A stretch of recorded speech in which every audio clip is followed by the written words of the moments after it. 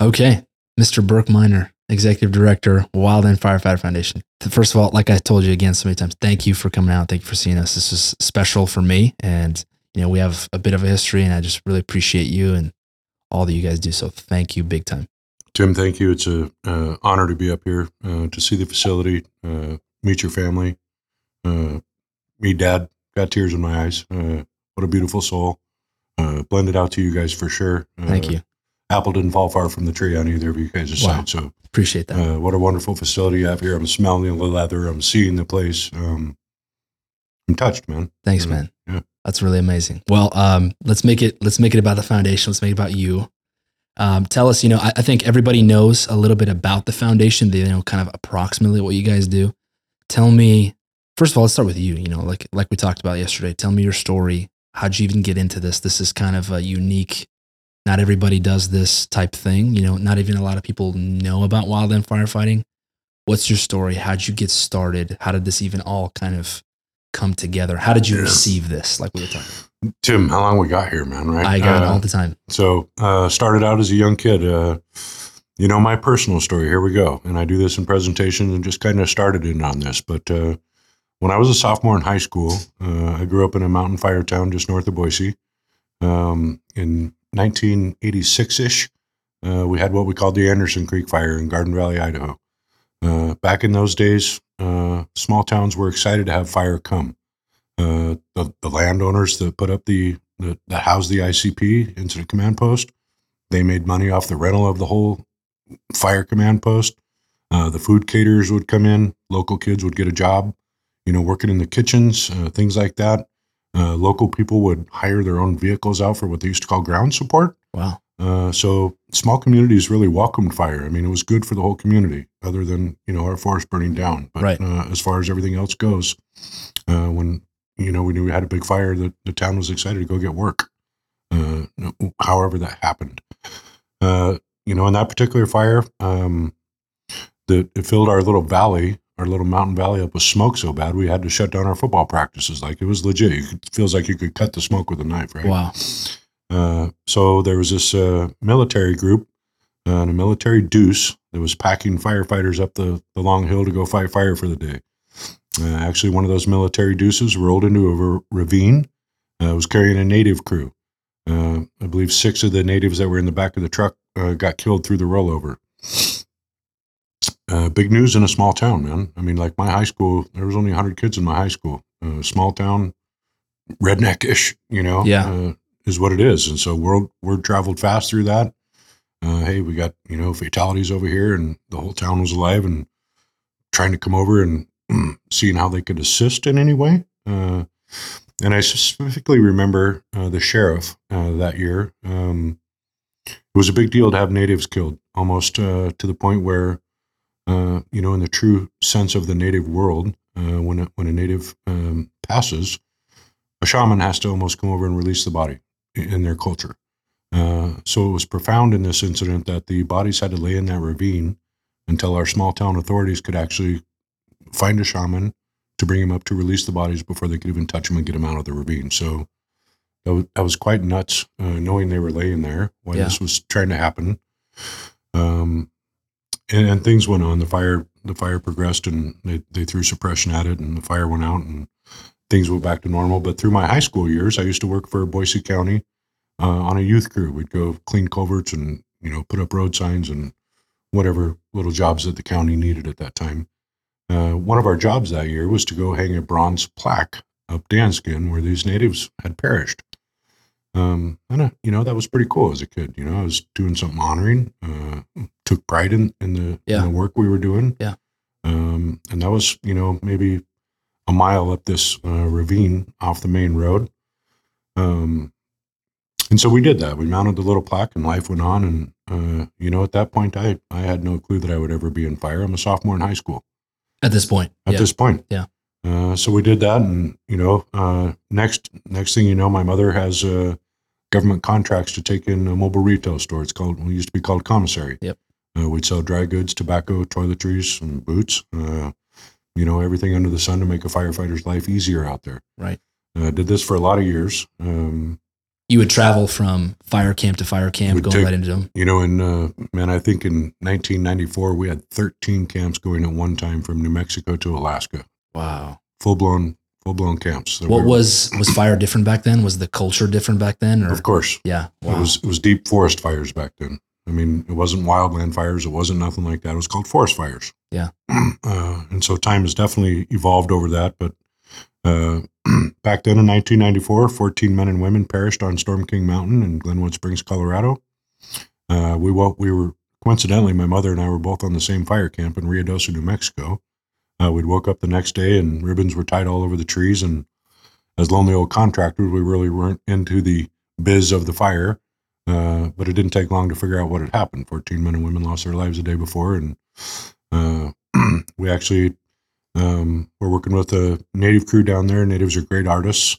A native crew drew some art that day, which they actually used on the IAP, Incident Action Plan, for the fire that day. We had the art smudged. We put the art on a T-shirt.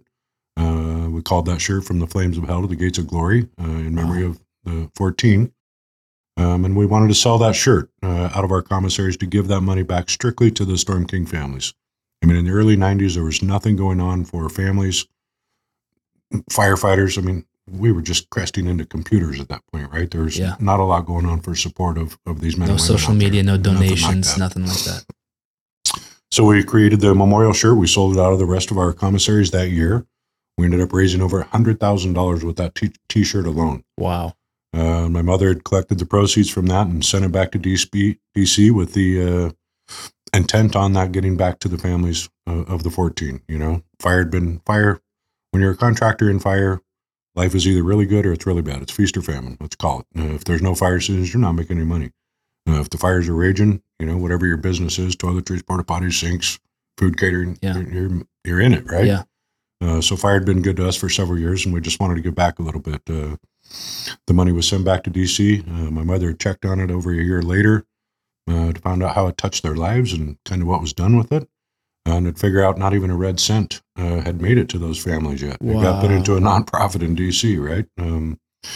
And this is funny. People ask me all the time, "What's your mother like?" And I say, "Well, you're either going to get Mother Teresa or Roseanne Barr. You never really know which one, right?" Yeah, that's good. And there's philosophies behind that. Mother Teresa created the shirt and wanted to take care of those families. And a year and a half later, Roseanne Barr figured out the money hadn't got to where it needed to go, and she raised a little cane and demanded the money back. And the nonprofit that I got stuck in, they were like, "Well, we don't usually give donors their money back." And Roseanne Barr's like, "The hell with you! We weren't donors to your organization, right?"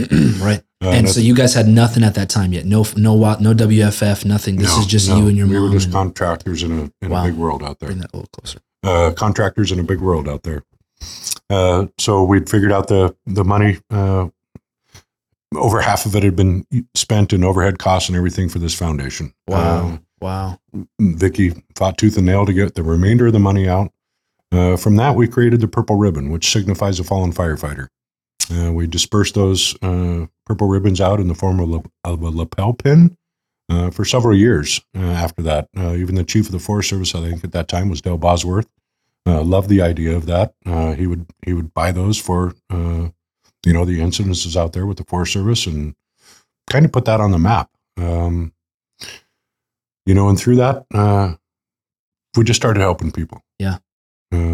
Just two people in the world helping people. Amazing. And then she acquired a 501c3 nonprofit status. Didn't take long after that to really start helping people, start generating funds.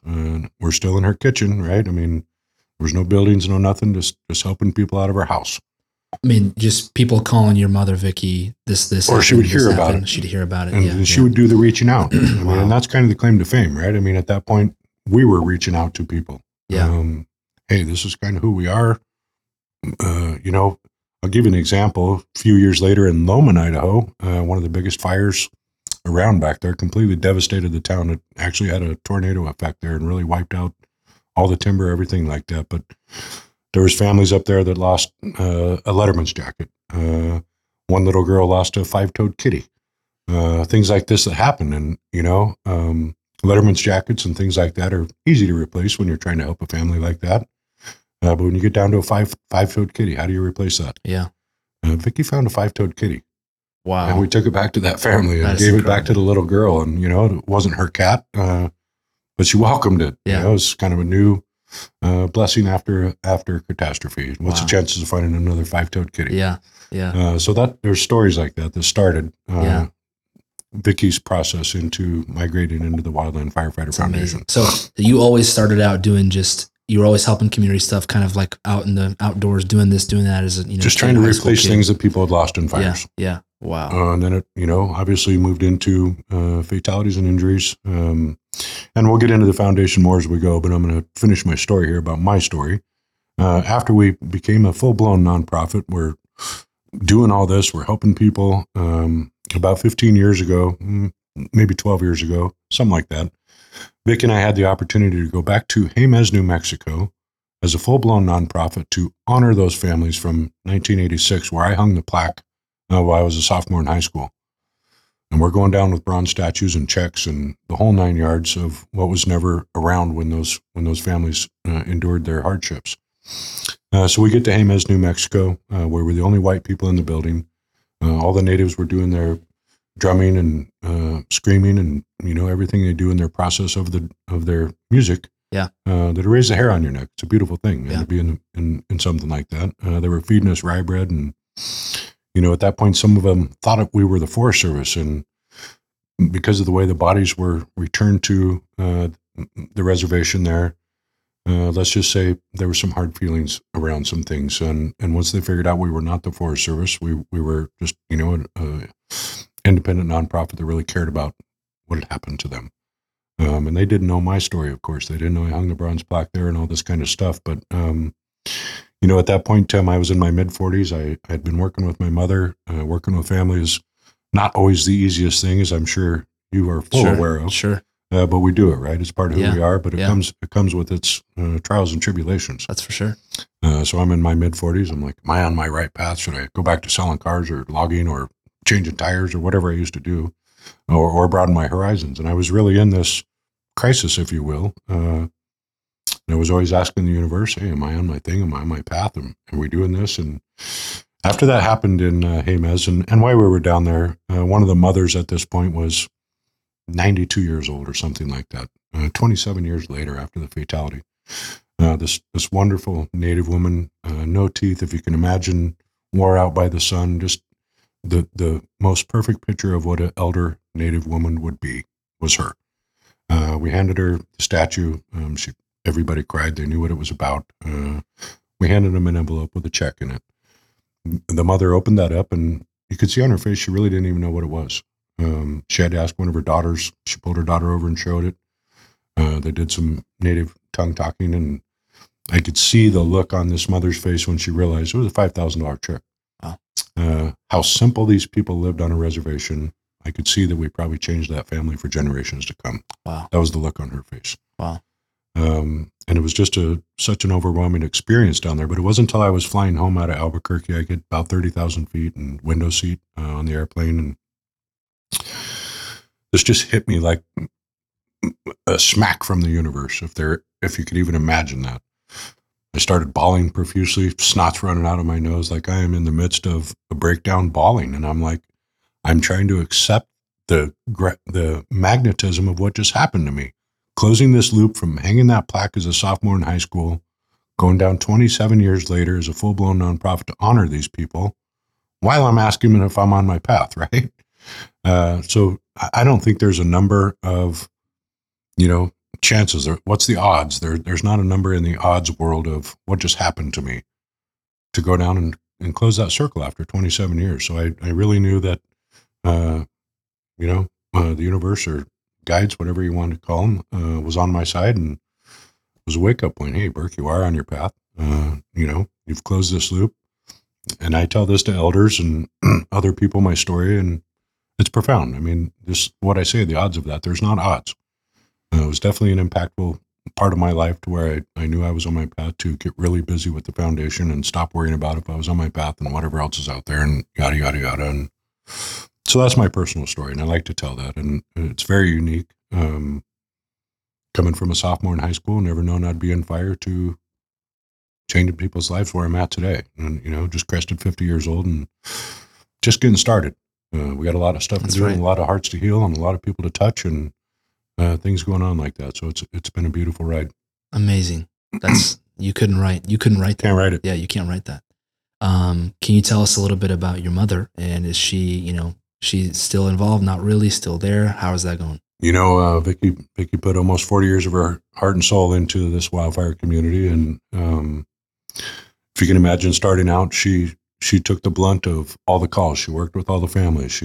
She's physically cried with them. She's taking care of this whole community in her own hands.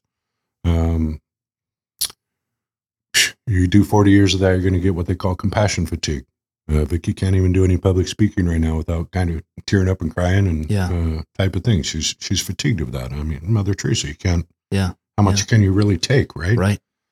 So she's retired now. She has zero to do with the day-to-day operations. She's still currently the president of the board of directors. Amazing. So still very much involved at a distance. That's amazing. Yeah. Somebody with still a role model like for the whole foundation. Yeah. When I get twisted up and think that I can't do anymore or whatever, hey, Mom, I got this going on, Yeah. Give me some advice and some blessings, things like that. That's really special. We still got that going on for sure. That's really, really special. That's amazing. It feels like some people, just general public listeners, they don't really know the difference between a structured firefighter or a wildland firefighter.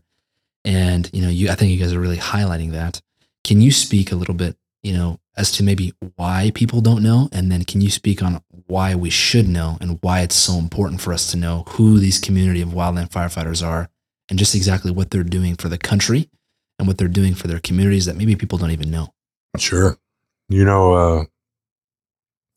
Fire goes back as long as we can think about it. They've been on horse and buggies, pulling the big water barrel around and doing this and putting out structures and things like that. And I think when you're average person, when you say firefighter, everybody goes right to the red truck cruising down through the city and just what you've seen on putting out fires. Stuff, their asses are on the lines just like anybody else's, right? They're in their turnouts and this, that, and the other. Well, anytime I do a public presentation, anything like that, I'll always say the wildland firefighter is the most underrated public servant we have walking this planet. Wow.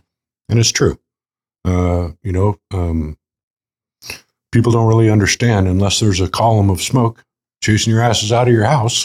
You're getting evacuated. You're doing all this, and all of a sudden you're seeing the green and yellow buggies and the helicopters and the engines, and there's this whole new breed of people in there doing the work, right? Yeah. And they're not accustomed to seeing that because they're accustomed to the red truck going down through the town and sliding down the pole. And absolutely, stuff. Yeah. So when the wildland community shows up for the wildland fire, people see that. It's been a huge part of my career going through the communities. What's a beautiful thing to me is in all these towns, small towns that have been burned and evacuated, and there's plywood, there's sheets, bed sheets hanging that are painted on them. Thank you, wildland firefighters. Thank you, thank you, thank you. And let's face it, these heroes, unsung heroes, they don't want to be thanked. They're just doing their job, right? They're adrenaline junkies out there doing their job. Yeah. That they really have a passion for. But, I guess one of the major differences is, and I'm no professional on this, but obviously your structure firefighters are wearing turnout gear, respirators, everything like that. Our wildland guys are wearing leather boots, Nomex, and sometimes a bandana over their face, but not really. They're out there in the elements doing it, right? Yeah. They can get retardant dropped on them that they got all these things going on that they're really not protected from as a structure firefighter is. Yeah. And there's no puns here, no dissing on anybody. It's absolutely a brotherhood, right? They're all firefighters and go back and forth from structure to wildland and vets coming on, it's a real integrated brotherhood like that. But yeah. The major just different differences family are, these wildland guys are not in respirators, they're not in turnouts, they're not doing nothing like that. And on top of that, they're packing chainsaws and all these other tools, 40-pound packs on their back up and down mountains. It's not an easy job by any stretch of the imagination. Right. What type of guy or gal, what type of individual do you see going into wildland? Who are these people? Like, who are they usually? What fits kind of the maybe character trait or identity trait, or like, I'm sure that maybe if you grew up in New York City or something, or in the inner city, right, you don't really even know anything about it, and so there's no reason that you maybe even kind of go after it. And I'm sure there's off cases, but sure. What type of people are they? I always try to, I sum that up sometimes. I like, these are adrenaline junkies that could coddle a baby and go out and save somebody's life. I mean, right? That's it's good. To that one extreme to another, right? They're really, they're doing a job to protect the lands and protect the people. So they have that going on. They're emotional. They can coddle a baby, a stranger's baby. But they can also go out for 18 hours a day, 14, 16, 21 days at a time, sleep in the dirt and get up and do it over again the next day, right? Wow. But as I move forward in my career here, and obviously you and I have been talking about mental health and this type of stuff, and I think as first responders, period, I think they have trauma. They've got trauma from childhood. They've got trauma from any kind of thing, because it kind of takes somebody with a little bit of nutso to go out and kind of do that job, right? Right. So while they're on the job, and then all of a sudden their other traumas are triggered and things like that. But I think we're getting to a place where we can really close the gap, and talk about, first responders, whoever, they're adrenaline junkies, but they all are packing some type of trauma even to get that job going, because it's crazy to even do that, right? How is the foundation assisting firefighters mentally, spiritually, emotionally, physically? What are you doing there for them? How are you there? Huge gamut, man. I mean, our claim to fame is sustaining the home when we get a killed or injured wildland firefighter, and that's been prominent. That's a huge need for a family. All of a sudden they're, in the event of a fatality, all of a sudden this family's first dealing with the loss of their loved one.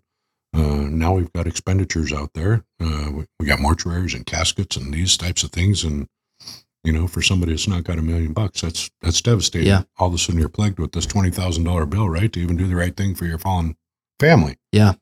So we've really been trying to help with that. But as we move, forward in days, mental health is, it's a huge thing out there. And I talk about it in some other podcasts, but the reality is, if we go back 20 or 30 years ago, you weren't talking about mental health, right? I mean, if you had some stuff going on or whatever, first of all, your superintendent's like, we ain't got time for that. Get back to work, right? We got fire to put out. Get the day in line. And it's not just in wildland fire. We can go to old westerns and find that, and you don't got time to cry. Just being a man, just being a tough it out. Yeah. Fuck up, man. Yeah. But I think we're finding a new, I think I'll go to the extent to say a new generation, a younger group coming up. Obviously, it's a new generation of people from 20 or 30 years ago. And I think they're finding out it's okay to not be okay. Whatever's going on with them, maybe, trauma, stuff like that comes from a long line, man, from a baby and how your household grew up. You're packing traumas from that maybe you've never dealt with, or drug and alcohol, or family problems, marriage problems with your kids. Trauma's huge, man. It can come in any form, shape, and size, and we've all dealt with it since we were kids on one way or another. And you can tuck that away, and you can pack it around, and until you're out on the line and are involved in a snag falling on one of your comrades, and you're watching them bleed out on the hill, or God forbid a burnover. You just watch this, and I've said it before not too long on a podcast. If you can imagine being out in the woods and you've got helicopters and burning trees and chainsaws and all this kind of stuff, let's face it, there's not just a sliver out there. If you get some type of accident or a fatality, 9 times out of 10, it's pretty gruesome, man. Right. Pretty bad. Yeah. So these people witness that, and you just can't stuff that down for very long, man, when you witness that. You get a 20-man crew out there and a snag falls on somebody, and the 19 guys witness this guy bleeding out. Maybe somebody's trying to save his life, giving mouth to mouth, and this is dramatic stuff. So you've got a loss of a life. You've also got 19 cases of immediate post-traumatic stress. And is this just on one fire? Nowadays in our catastrophic fire world, you have 60, 80 fires going around the country at the one time. We think of those as ant hives, going the busyness in an ant hive, and you have all those going on at the same time. Law of averages are you're going to have some accidents and things going on like that, right? Yeah, so it's happening a lot. Yeah. We can't call time out. Hey, stop the fire. Right. Hold on. Take time out. We got some stuff going on. Fire's not letting you do that, right? Right. It's encroaching towns and buildings burning, people, and they got to keep going. But there is a time where they either chime out on the fatality and the crew shuts down to go put each other back together, however length of time that is. And this just isn't the 20 people on the mountain. There's so many intricate moving parts to wildland fire.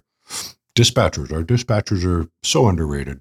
They hear it on the radio. They're the first ones dealing with it, trying to get them resources, things like this. And it's dramatic on the dispatchers. You can't deal with that all day long and have that kind of situation going on and just get up and fold your day and go home like nothing even happened, right? So it's not just that 20-man crew on the hill that's getting traumatized. It's all the way through.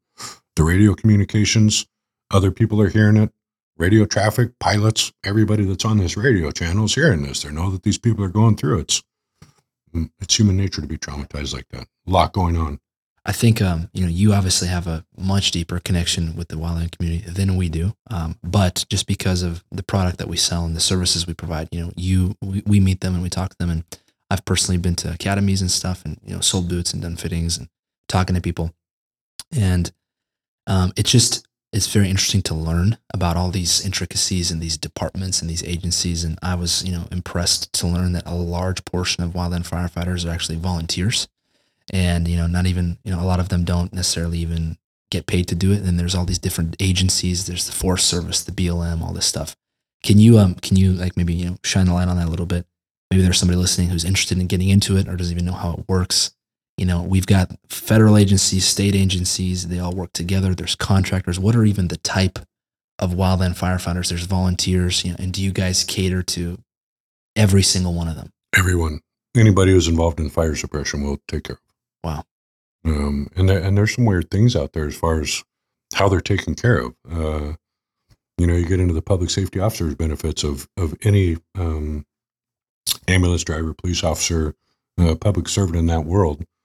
Qualifies for these public safety officers' benefits in the line of duty, and all the way down to volunteers. A volunteer firefighter would be eligible for public safety officers' benefits, but when you throw the contractor word out there, there's a huge portion of this community that are contractors that don't even qualify for that stuff. So it's kind of crazy how all that would even go together kind of as well. Bureaucracy, kind of political, whatever stuff. And so you guys cut right through that. And it's some of those people that need us the most. Yeah. You got nothing coming in, hopefully they work for a legit company, a contractor that has workman's comp and things like this. Believe it or not, there are shady outfits that don't carry that type of stuff, right? Crazy. And that's not just fire, that's across the world. Across the world, of course. Yeah, so hopefully you're working for a stand-up company that can get you taken care of. There's not much at the end of the road for you out there. Is the biggest chunk like the Forest Service and then, the federal agencies, and then does it get smaller as you go into state agencies, or is it, even across the board, and or is it vary? And well, I would suspect, and I'm not a professional on that. Probably the largest land bearers are, Forest Service, BLM. Probably have the biggest firefighting network. But that's not to put any shadow on anybody else. Right. You've got a lot of state, everything like that. It right. just probably would depend on where Mother Nature strikes first. Strikes first, and whose land it's on. Right. Yeah. In my just talking to firefighters and stuff at these academies, it sounds like it's growing. The awareness of the wildland fire community is growing, and also just from seeing you guys grow and your exposure and your reach go further, that's very amazing. And then it also sounds like seems to be like more guys being interested in and gals being interested in fighting wildland fire. And then it also seems like the fires aren't getting easier; they're getting bigger, they're getting hotter, and they're getting closer to homes. Is that what you guys are seeing? Can you expand on that? Absolutely. And how can the exposure not be that with, let's call them catastrophic wildfires again? We just talked earlier about forest fires. We have moved from forest fires to catastrophic fire. Yeah. It's swallowing towns. It's swallowing, 100,000 acres a day. Back in forest fires, that would be considered the whole forest fire, 100,000 acres over 3 months' time, right? Yeah. Now they're doing it in a day. Wow. Is it crazy that in the last 5 years, per acres burned, states are having record-breaking fires in the last 5 years? The proof's in the pudding right there, right? Yeah. It's absolutely a growing problem. And your work and the demand for what you guys do is only growing and growing and growing. Well, listen, it's not just us, man. That's the demand on the boots on the ground and in the air. Yeah. Absolutely growing. Yeah. And we're trying to grow with that. As the needs grow, absolutely we're growing. That's amazing. Can you tell us a little bit about, you guys have this interpretive center in Boise, what purpose that serves? It seems like a lot of people make this a destination. It's almost like I don't want to, make it sound strange, but it's almost like a spiritual journey for firefighters. They go there, they see you guys have the photographs of all the fallen in the line of duty. can you tell us just about that facility, the Interpretive Center, and kind of the vision behind that and what it serves and what it does to the people that visit? Absolutely. The new facility, we've definitely graduated. For 17, 18 years. We rented a building just to host the foundation and do business and do all that kind of stuff. And, as any organization, we've had growing pains in doing that. And just time came, we needed our own facility. The foundation's getting enough under it, has its own collateral, if you will, things like that. It's amazing. But Interpretive Center on that is more for the general public that would come in to see that. I mean, obviously the firefighters that come through there don't need to learn about Wildland, right? Right. What they're coming for is to see their fallen brother and sister on the walls, on our walls of honor. Our walls of honor have grown tremendously over the years. We started out as in our bylaws for line of duty fatality and injury. Over the years, there's so much more that goes on with that. And I'll put this into perspective for you. When we have a line of duty fatality, almost everybody in the country that is involved in anywhere like that shows up for the family, inundates this family. I call it a dust storm. They come in, they leave. Those first 2 weeks of a fatality with the family has no clue who was there. They don't know who they were. They don't even know how they found out about it. It leaves them in a dust storm. They just are trying to put their lives back together, and they were just so inundated by liaisons, honor guards, this organization, that organization. They can't even remember. The very next day on the same forest, you'll have a car wreck. Somebody will finish their battle with cancer. There'll be a suicide. Nobody's showing up for that. We are. That's what I call hardships now. Amazing. So we're putting those hardships on our walls of honor. If they have served this community, that earns them a spot on our walls of honor. So our walls have grown greatly, but to a family, to a coworker, the quote unquote line of duty means nothing. Death is death and mourning is mourning. Yeah. So there's no title for that. Yes, they paid the ultimate sacrifice out doing their job. Everybody gets that, and everybody's aware that could happen. But when you get down to death itself and mourning for a coworker or a family, nothing's different. Nothing's different on the car wreck. Nothing's different on the suicide. Nothing's different at the end of the cancer battle. It's a loss of life, and everybody mourns it. And the difference is nobody shows up for that, but we are. Yeah. Wow, that's very special. I've noticed also just in meeting people and talking to them, the quality of individual in the Wildland community is very high. And what I mean by that is they're, most of the time, the overwhelming majority of the time, they're very kind, they're very well-mannered, very respectful, very honorable. And just like in any industry, there's always your, bad apples and stuff, but overwhelmingly majority is very kind people, very respectful people. And they're mostly pretty much keep to themselves. They, like you said, they're not looking for any kind of glory or ribbons or things like that. Do you feel like there's sometimes a kind of a bit of a lot of walls to break down to get these guys to talk about what they're doing, talk about their journey, talk about their team? Are they kind of really closed up and just you being there, you talking to them knowing you personally? I hear your name everywhere. Everybody knows. Well, I hope Burk. some of that's good. Yeah, it's all good. I hear your name, almost everywhere. How much does your just personal touch in the hotshot crews and in the teams and in the engines, that everybody knows you, that you're that face, that they know you're that voice, that they know, it's not just some kind of outsourced big, fancy name here, but you're there, you're on the ground, your boots on the ground. Does that run deep? Does that run far? Do they know you personally? Do you go back for years? Can you touch on like some of the crews or captains that you've known for, 10, 20 years and things like that? Absolutely. And when you're talking about breaking walls down to get things out of them, first of all, they're federal employees. There's a lot under that auspice that they can't do. They can't accept a dinner if they're out and about in the city and a family. Oh, look at those firefighters! We want to buy them dinner. Everybody wants to do that, right? Yeah. They can't even accept that. Wow. So, when you're behind the shield or a federal agency badge of some sort, there is some stigma there that a lot of things can't be shared. It really puts a wall of how they can intervene and interact with the public. You catch them in the off season.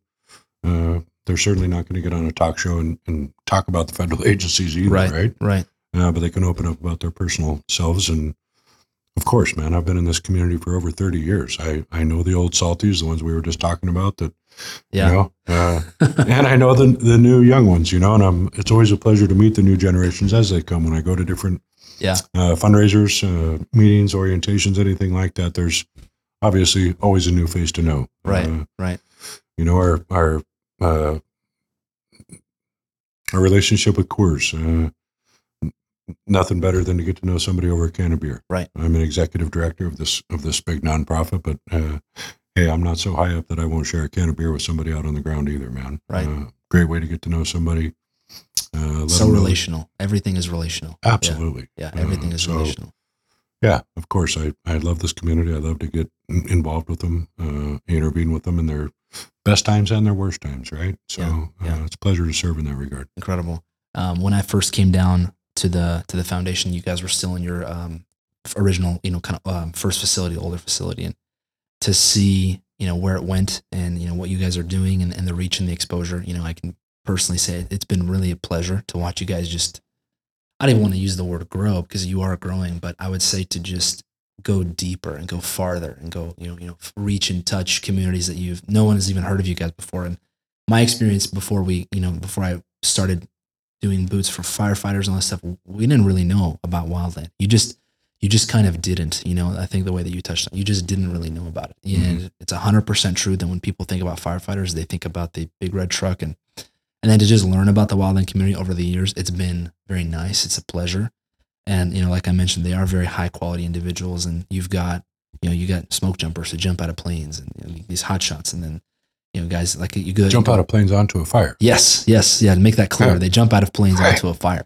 That's crazy. We're just not recreational jumping out of planes here. Right. We're jumping onto a fire in the middle of nowhere, and you got to go fight it, and you got to go figure it out. So it's been really cool. For us, having the pleasure and the honor to build boots for them, it adds on a level of esteem, and that makes us that much more committed and take seriously like the quality part of our boots and what we do. And we've seen, I feel like I've seen, so before maybe when it was guys were just fighting fires, let's say like in one part or like, it's like California always burns is kind of what they say, like region 5, right? Now I'm starting to see, and maybe it's also just because we're growing, but we'll see, Colorado, we'll see the Midwest, we're starting to see down south, it's like, it seems like it's just more and more prevalent in a part of people's lives. And we're meeting new customers, firefighter customers, and New Mexico's always had fire, but there's just more there now, and it's expanding. There's more and more of these guys, and it's such a pleasure and honor to do that and to serve them. And I've also seen a lot of crossover from guys who used to do structure, and now maybe they're doing Wildland, and like vice versa, Wildland and now doing structure. And someone will call us from 3 years ago, they were a Wildland firefighter, now they're in a department, but they still want to wear our boots. Can you shine a light maybe on this kind of like career journey that maybe most firefighters kind of have? And, how do they usually, get started? Like there's this red card thing people talk about, this pack test thing people talk about, what's kind of the journey that you hear, and, how do people even get into this? And is it their local Forest Service station? Is it their local, whatever, what's the common thread that you've always seen? Wow. First of all, you opened that segment with us growing and what you've seen. And I'm going to put that right back on you. I'm going to hold a mirror up to you, Tim. Known you for several years now. Yeah. You're younger than my own children. Yeah. It's been a pleasure to watch you grow, watch your ethic grow, watch your company grow, your family. I'm in your facility today, just blown away. And I've watched that growth with you guys as well. And let's face it, my career in fire, starting out selling boots, a boot guy. Yeah. I couldn't be more honored to be serving JK and be carrying JK. And, wow. I talk to people all the time in my head and my belief and what I've seen. JK is the best built boot on the planet, man. And I'm happy to be carrying them. And, other than a chainsaw and a hard hat and a Pulowski, boots are the most important tool on these wildland firefighters. Yes. Hands down. And I couldn't be more proud to be Thank you so affiliated much. with JK and getting your boots on these guys. Thank you so much. That means the world to us. That's incredible. Sure. Thank you. Meeting your family today, your dad, again, tears in my eyes. blown away. Humbled. You guys are a humbled family. You're doing the right thing. And it shows with your expansion. Thank you. I think that's why we clicked so well, is because we carry a lot of those similar values and principles, and you understand them. And I've had the pleasure to get, mentored by my father. And so when I saw those things in you, it was just kind of a right away thing. Thank you. That's very touching. Yeah. Back to your question, man. Again, I'm not a professional on anything we're talking about today. I'm just a guy out there, right? Sure. But I think it comes from a lot of it, from what I've heard and see, kids that see the column of smoke, kids in school buses, see these guys out there in action. God, I want to be a firefighter. Everybody's always said that. You growing up with your schoolmates who either wanted to be a cop, a firefighter, a doctor. These are prominent positions that are in schools. And I think as wildfire grows and it's on the news and this, that, and the other, as kids are getting out of school, of course, they're going to school to get their degrees. What do they do in the summer? Well, I'm going to go fight fire, man. I can make some pretty good money. Yeah. I got this adrenaline junkie in me. Seems like a good fit for me. I like to be in the woods. I love camping. A few years of that, you're not going to be camping much anymore, right? Right. That's one of the things. Some of these guys, they get done off a season, and they're finally home, and their family's ready to go out into the woods and camp, and this, that, and the other. They're not interested. Mom, dad, whoever, man. I've been sleeping in the dirt for 100 days, man. Can we go get a nice hotel somewhere, right? Right. Type of thing. But I think you approach your local Forest Service office. Crews out there can direct you, but there's a process. You're going to have to go through these classes and get your red card and do the steps it would take to actually get out there. But it comes from all walks of life. How long is usually a career? What are you seeing people? When do they usually get out of it, and for what reasons usually? Man, that's a tough question. I do know for sure these guys that are going to school and going to fight fire just for extra money gets into their blood. And I don't care if you're going to be a doctor. I don't care what you're doing. That fire is not going to leave your blood. Chances are you're going to be back next year after that. And chances are you're going to get swallowed into the system, right? Right. You're going to be a lifer. Right. Go up in your GS level, God, 20 years ago, I was a wildland firefighter doing it just through college. And now all of a sudden I'm a GS 13 forest supervisor, right? Yeah. I've made a great career out of this. I still have my doctrines from college and all that. But it's in my blood and I'm not leaving it. And it's amazing. I've seen that more often than not. That's amazing. You were sharing with me kind of a little bit about your team, the team at the foundation. And, do you have former firefighters that are on the team? Do you have ambassadors on the team that, understand the community? Who do you have operating? Like, what's your guys' family like at the foundation? I know your mom is on the board still. You're the kind of the face of everything. And, tell us about that team and who's serving the community. Sure. That's my staff. Got every one of my staff's been with us for at least a decade or more. We basically have three families there that run the foundation. My family, Pfeiffer family, and the Ash family. Do I have ex-firefighters? Of course. Betty Ash. Boop, how are you? Betty was a battalion chief out of Big Bear, California. Amazing. Absolutely been through the ranks in fire. Was actually a founding member of the United States Forest Service Honor Guard. That's quite a statement. Wow. So we've known Betty through the years at family days with the Honor Guard and this, that, and the other. And everybody knew where she was going when she retired, and what a blessing she's been to the foundation in that respect, to honor and grow her knowledge of taking care of, she's my human resource person. She takes care of all their workman's comp issues, hangs the pictures, gets involved with the families, this, that, and the other. Yeah. Dina and her family. Dina's the backbone there. She runs all of our financing, keeps everybody in check, right? She's the mother there. Nothing gets by her, and right. What an asset she has. Her mother's been with us for almost a decade as well. Joyce, been doing our bookkeeping. Joyce is finding herself fading out a little bit. She was retired when we brought her on. Mm-hmm. Dina's daughter's there now, Nicole, kind of coming up in the world of her grandmother there, learning the books and learning how to do things, and answering to Dina. Yeah. And it's funny, they do that at home and then they come to work and do the same thing, right? Well, hey, that's the best way to do it. Yeah. Dina ain't happy, nobody's happy. There right? you go. Got you, Pfeiffer. Yeah. And then obviously my son, my family, my son's been with us now for a couple of years. Did his thing for a while. He's grown up in fire camp since he was about 2. He's been in fire camp with me. My daughter, same. She's been around fire quite a bit. I had to let them go sow their oats for a little while. Now they're both calming down and doing their thing, and I brought them into the foundation. But listen, we're a very tight knit family up there with 3 families. Tight knit staff, tight knit team. Absolutely. That's really cool. You know, the nonprofit side of things is like, you know, all this paperwork and all this stuff.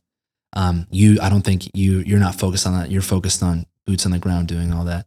You know, this journey of you guys were doing the commissary stuff and then kind of started this foundation. Your mom was spearheading all that.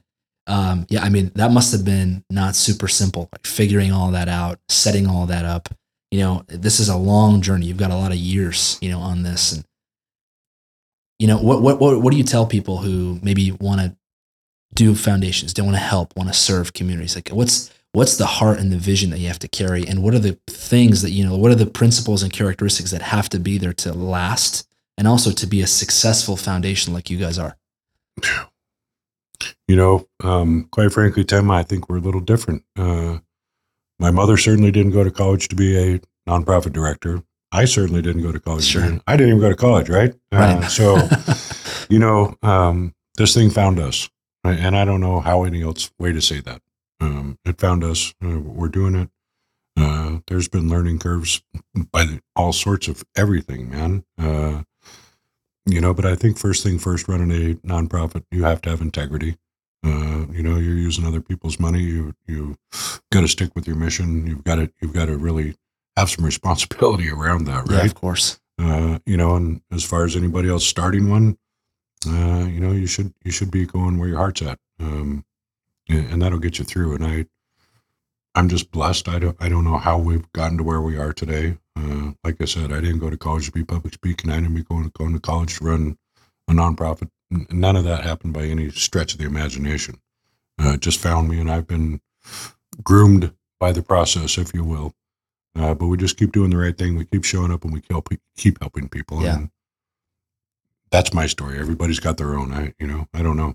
You just keep going. Just keep showing up with your heart is in it 100%. Heart is 100%. That's where it started. You didn't start out with the intention of having a nonprofit. No, you started with the intention of helping. It wasn't people. our wildest dreams. Yeah.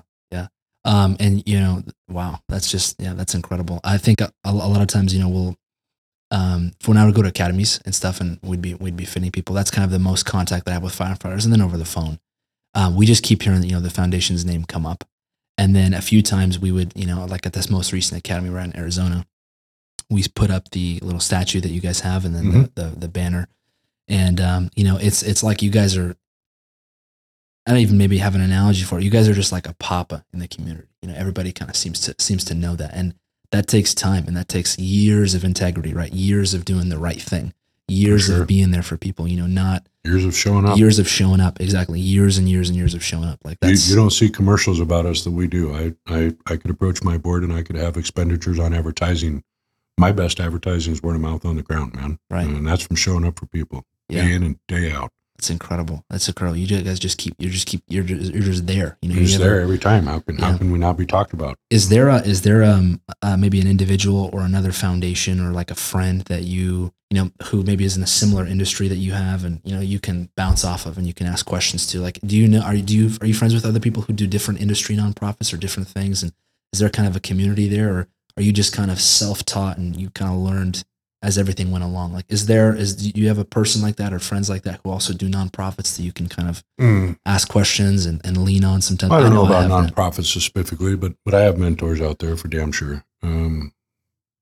People with little wisdom on them and a little age on them. And, you know, I can go to them, hey, is this how the world works? Am I on the right track here type thing? And younger friends. Not necessarily in the nonprofit world. I mean, we show up with Idaho Nonprofit, and I've worked with many other executive directors, things like that. But you know, I think everybody, just like a regular business, they're all run different.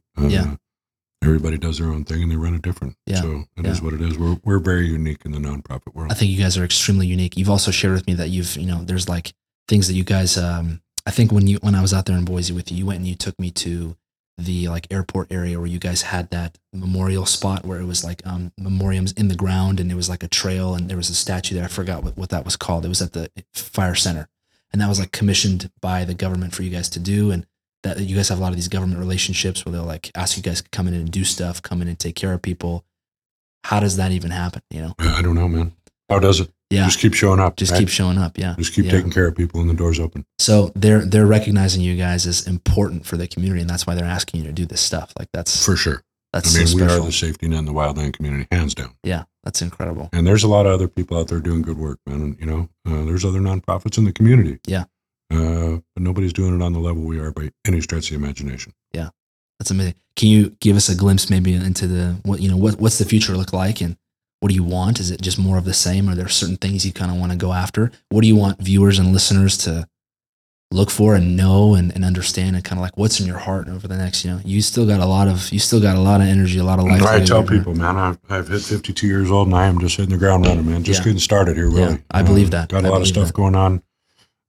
Listen, for the listeners out there, obviously in the wildfire world, I want to tell you first, I got your back. No matter what your needs are out there, I'm going to get you taken care of with my staff. We're really gearing up towards mental health. Mental health is it's a growing demand, man. There's no doubt about it. So I got some things brewing, as I always do. I'm not going to share them today, Tim, and I apologize about that. No, that's okay. I got to get them a little more validity behind them and sure. Things like this. But there's some good stuff coming for the community. And although those things I'm talking about are not in fruition yet, they're still there. So any mental health needs we have out there, anything at all. I kind of, at this point in age, I usually don't compare or say anything to, but everybody knows what the Make-A-Wish Foundation is, and I consider us that in the wildland community. Any call that comes in, they could be so far from each other, one call to another, and everything in between. There is no crazy call. There's no crazy question. There's heart space all over the foundation for our boots on the ground and in the air. I got so many backing people. The mental health program that we're growing is different than, I believe, anything that's ever been a part of this community. We are bringing in practitioners and people that hold a heart space like that. They wear boots on the ground. So we're doing this inside out. This isn't suits and ties that nobody knows. I think even for me, and I'm not talking about the boots on the ground, I'll talk about me. You put me in front of somebody I don't know in a suit and tie, and chances are they're not going to get the full Burk. They're not going to get my story. And of course, yeah. Sure as hell not going to get what's hurting my heart. Right. They might to a degree, but I'm going to walk out of there and not have them told them everything, because I don't trust them really. Right. They're different. I mean, it's going to take me having a beer with them, doing anything with them. Speaking on that, how tight knit the community is.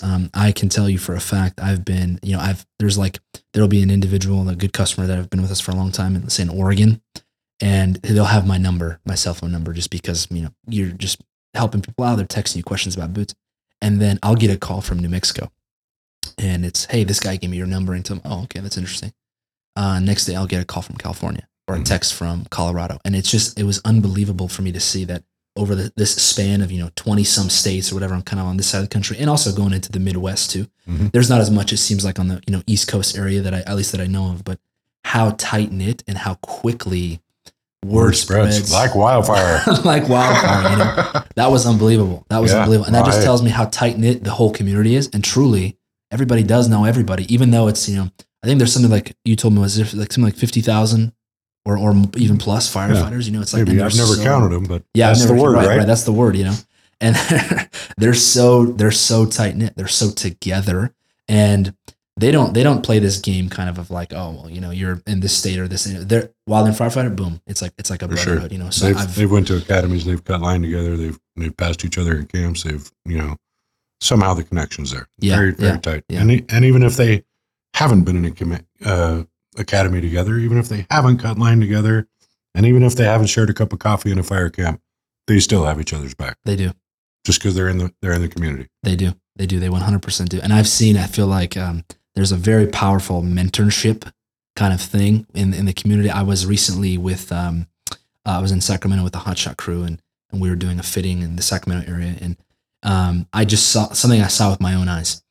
You have your superintendent, you have your, I think it's assistant superintendent, and then there's captains and crew bosses, squad bosses, right? And then there's like the new guys that are the seasonals that kind of come on for the season. And it was, for me, it was almost military-esque, so cool to see there's the superintendent that's just kind of like I don't know, when he walks around, people just pay attention, you know, and he carried a strong weight. Then you just see this hierarchy, and it was incredible to see how the older guys are mentoring the younger guys, and that guy's mentoring the guy under him, and that guy's mentoring the guy under him. And even though, you know, it's guys, it's camaraderie, but it's very no nonsense type thing when it's serious, when it's about, and you know, they had recliners in their room where we were doing the fittings, and so they were kind of they were off, you know, they were kind of hanging out. But I mean, you can see it at the snap of a finger, it's go time. They're so kind of in tune with each other, and I think there's a part of that that's almost like it's hard to leave camaraderie like that. It's hard to leave unspoken, brotherhood. Yeah, unspoken, have your back, truth, 100%. And so, you know, I can't imagine, like you mentioned earlier, you do it for one summer. It's kind of in your blood. You do it for a second summer. I think probably I'm guessing more than anything, it's the camaraderie, it's the brotherhood and the sisterhood that brings these people together. That is like, it's bonded for life. And it's probably hard for them to leave, actually, you know, when you've been together. Well, hey, when we're talking about mental health and all that, you know, that leaving point of the year, hey, fire season's over, our seasonals, you know, hit the road, man. Yeah. And hey, I've lost my family, man. I've put millions of miles on the buggy with these guys, and I tell any crew that's in front of me when we're talking about mental health, I don't know that I believe in suicide prevention other than peer-to-peer, people finding out what's wrong. Yeah. There's always somebody on the crew that's the glue. They're funny. Everybody knows each other's personalities, right? There's always a glue. They come back from R&R and the glue's looking out the window, passing little white lines. He's not busting jokes. He's not doing anything like that. Go find out what's wrong with him. Right. Hey, man, are you okay today? Yeah. Because here's the deal, man. If somebody's contemplating suicide, they might have an attempted suicide, and I call that attention. It's an attention suicide. It's not an attempt. They're trying to get attention. They're trying to let people know without saying, "Hey, I'm suicidal," right? That they need help. So there's attention suicides, and that's attempted. And then there is suicide. And if you cannot get somebody to burp up what is going on with them, chances are you're gonna have your suicide. Wow. You know, and if it comes to posters, if I thought a poster would help these people, I'd hang 50,000 of them around this country. I'd pay for them and do them. Yeah. But our boots on the ground, they're not the type of people that's going to pass a poster and dial up 1-800, get transferred 10 times and speak to somebody who doesn't speak English. And right. By that time, I'd be ready to slip my wrist, right? Right. Here we are being funny, but No, 100%. That's not the process of that. Yeah, it's not the process at all. And it's hard to externalize that. Yeah, you keep absolutely. it internal. So I'm leaving it to the boots on the ground. They travel 1 million miles a year together. They eat together. They crap together. They work together. Yeah. That makes them a pretty tight knit group, right? 100%. They should know each other. Yeah. So folks, call these people out. Johnny's watching little white lines out the window. Find out what's wrong with Johnny. Yeah. Has he got childhood trauma going on, marriage trauma, drug and alcohol trauma? Who cares what's going on? We are in 2023, man. There is help out there for everything under the sun. And we're finding it in new things, RMDD, rapid eye movement. There's all kinds of new stuff in mental health that's coming down the pike, spiritual, anything like that. Yeah. My point is there's help for anything that's going on with somebody. We've got to get them to burp up. Do you feel, wow, that's so powerful. Do you feel that one of the reasons that your mother and you originally kind of started this and, you know, you guys saw this need, obviously there was the compassion movement, but do you feel like you guys just weren't seeing the help come from whether, I don't know who you should even expect it from, but you just felt like there was a void, like it wasn't coming from the government. It wasn't coming from another agency. It wasn't coming from another foundation. And you're just seeing this void and you're kind of jumping into this void because there's kind of nobody else to do it. And maybe since you guys have started, have you seen, you know, I just used the word government. Have you seen that maybe the government's like, oh, wow, look, there's a need for this. Oh my goodness. Like this is serious. And have you seen agencies tack on? Let's not take away from the feds. I mean, they try.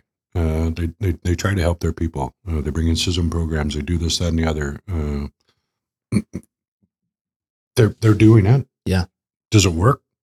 I'm not a Fed, so I'm not going to answer that. Why don't you know, if there's Feds listening out there, give Tim a call back and ask him if CISM worked. Sure. When the suit showed up, did you trust him and tell him your whole story? Sure. They're hired out contractors.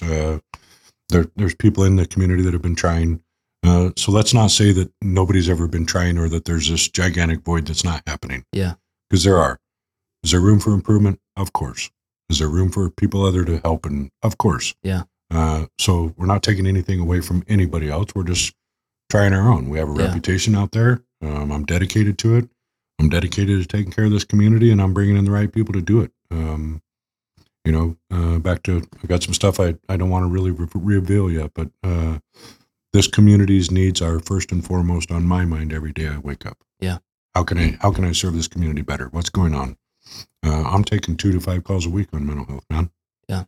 I got mental health, back to my staff, and sorry, I got some of the best trauma therapists around me.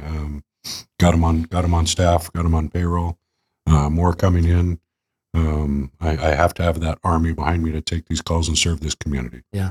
Can you share on just your guys's Eric? Sorry, my new mental health director, Eric. Where am I be? Got me on the spot here, Tim. I gotta think of all these people. No problem. You guys have this big event coming up, Family Day, where all these families show up.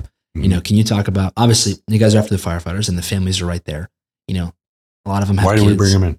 Yeah.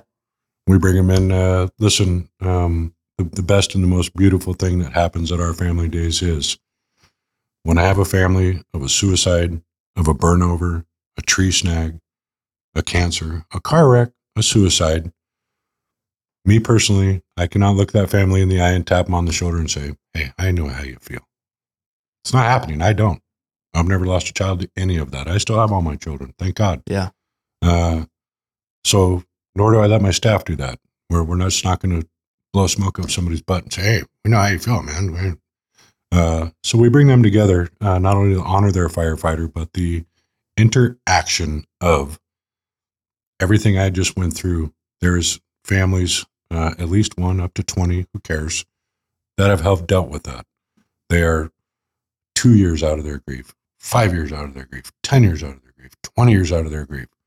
When I can find any of these families that have walked the exact same path as a new widow in there, a new mother in there, a new father in there, and they can grab hold of these people and the connection is built.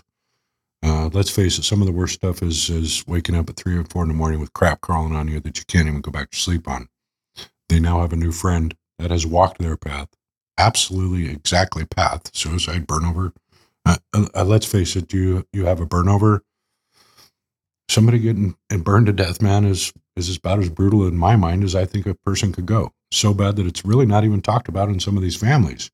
When I can put them in front of another family that has experienced a burnover in their family, the connection that is opened up immediately with somebody who can't, I know how you feel. Yeah, that's truth powerful. Looking in those eyes. Wow. And now they have a new friend that they can call at 3 o'clock in the morning. Hey, got this crap calling on me. How'd you deal with this? And talk to them until they can go back to sleep or until the sun comes up and it's a new day. And so the connectivity of families is the key behind Family Day. And to let them honor their loved ones, see the monument, be a part of this community. Nobody wants to be a part of the fire family and the Wildland Firefighter Foundation, right? Right. But we are there and we are a family and we cater especially to those. Wow. How far back does the honor wall go with the earliest kind of people you've honored and maybe fatalities on the line of duty? Our mission statement is past, present, and future, and almost on a weekly basis. We don't know everything. Who am I to know everything about that's happened in the past? But a story will surface on a different forest, and somebody will bring forward in an email, hey, this guy was killed in 1946, and hey, thanks for the info. We get a little picture of him up there and a little biography of what we know about him. Get him on the wall, but we got Mangold hanging up there. It was in the 40s. Got some earlier in that as well, man. Wow, so, that's unbelievable. Yeah, that's unbelievable. It's amazing. Well, and especially back then, I've heard stories from families that are have some age to them in that regard, and back then, some Forest Service people would knock on the door, and this one family in particular, all they were handed at the door was a burnt dollar bill. This was in the guy's pocket. Wow. Sorry about your loss, man. When you're in the 30s and 40s, there's not a lot going on with that. These are land management agencies, right? And unfortunately, lives are lost on there, but we're putting out fires and doing things. And back then, there wasn't a lot going on in honoring a fallen firefighter's family. I think you told me last night, we were having dinner last night, and you told me about how some fires burn so hot now, they just do aviation. They can't even, put people down there. Do you feel like, is technology getting better? Are we getting smarter? Are we doing better with, absolutely fighting smarter and not risking all the way lives across as much? the board? Yeah. again, who am I? Just a guy out there. Right. But our fuels are changing. They're flashier. They're hotter. They're not putting crews in front of them. They're putting aviation on them. And, you and I talked last night over beer. Are we going to see drones coming? Yeah. I believe we are. Probably. I think in some levels, probably already out there. Yeah. Wouldn't surprise me at all here in the near future. We're not putting pilots at risk. Those things can fly through columns, drop water. Right. One goes down. Who gives a crap? Build another one. Right. Way different than losing a pilot. Than losing a life. Yeah, exactly. For sure. Yeah, losing a life. So I think we're responding to technology. And then just so that, maybe people understand how far east or, what directions, it's all over the country, but where's kind of, people know about California, that's called R5, for just in the wildland world. Where is kind of this focus and not focus, but where does it seem like there's the most activity? How far east does fire go out? I know you guys do all over the world, actually, like how far does your reach go and where are you mostly at? And, where does it seem like there's the most attention and how far out have you ever affected someone's life in the world? We've become international in the last couple of years, man. 2-3 years ago, Australia almost burned off the planet, right? Yeah, that's true. Fatalities over there and wrecks. And we serve those families over there for sure. We're reaching out in Canada as we speak. Canada is experiencing their Paradise, California, right? Crazy. Half those places are burning down as we speak up there, and we're still in May. So not just American wildland firefighters, any wildland firefighter. We are taking care of them across the board, man. Amazing. That is a brotherhood internationally, and why wouldn't you? Right. When we run out of resources, they're coming in from Australia. Yeah, they are. And when they're out of resources, we're going that way them. too, right? Yeah. It's a big world out there. Yeah, that's amazing. So we are taking care of them abroad. As far as Australia into Canada. As far as it needs to go. Wow, unbelievable. So cool. Good. Burk, thank you for sharing your story. It's really touching. It's really special. Tim, thanks for having me up here. Absolutely.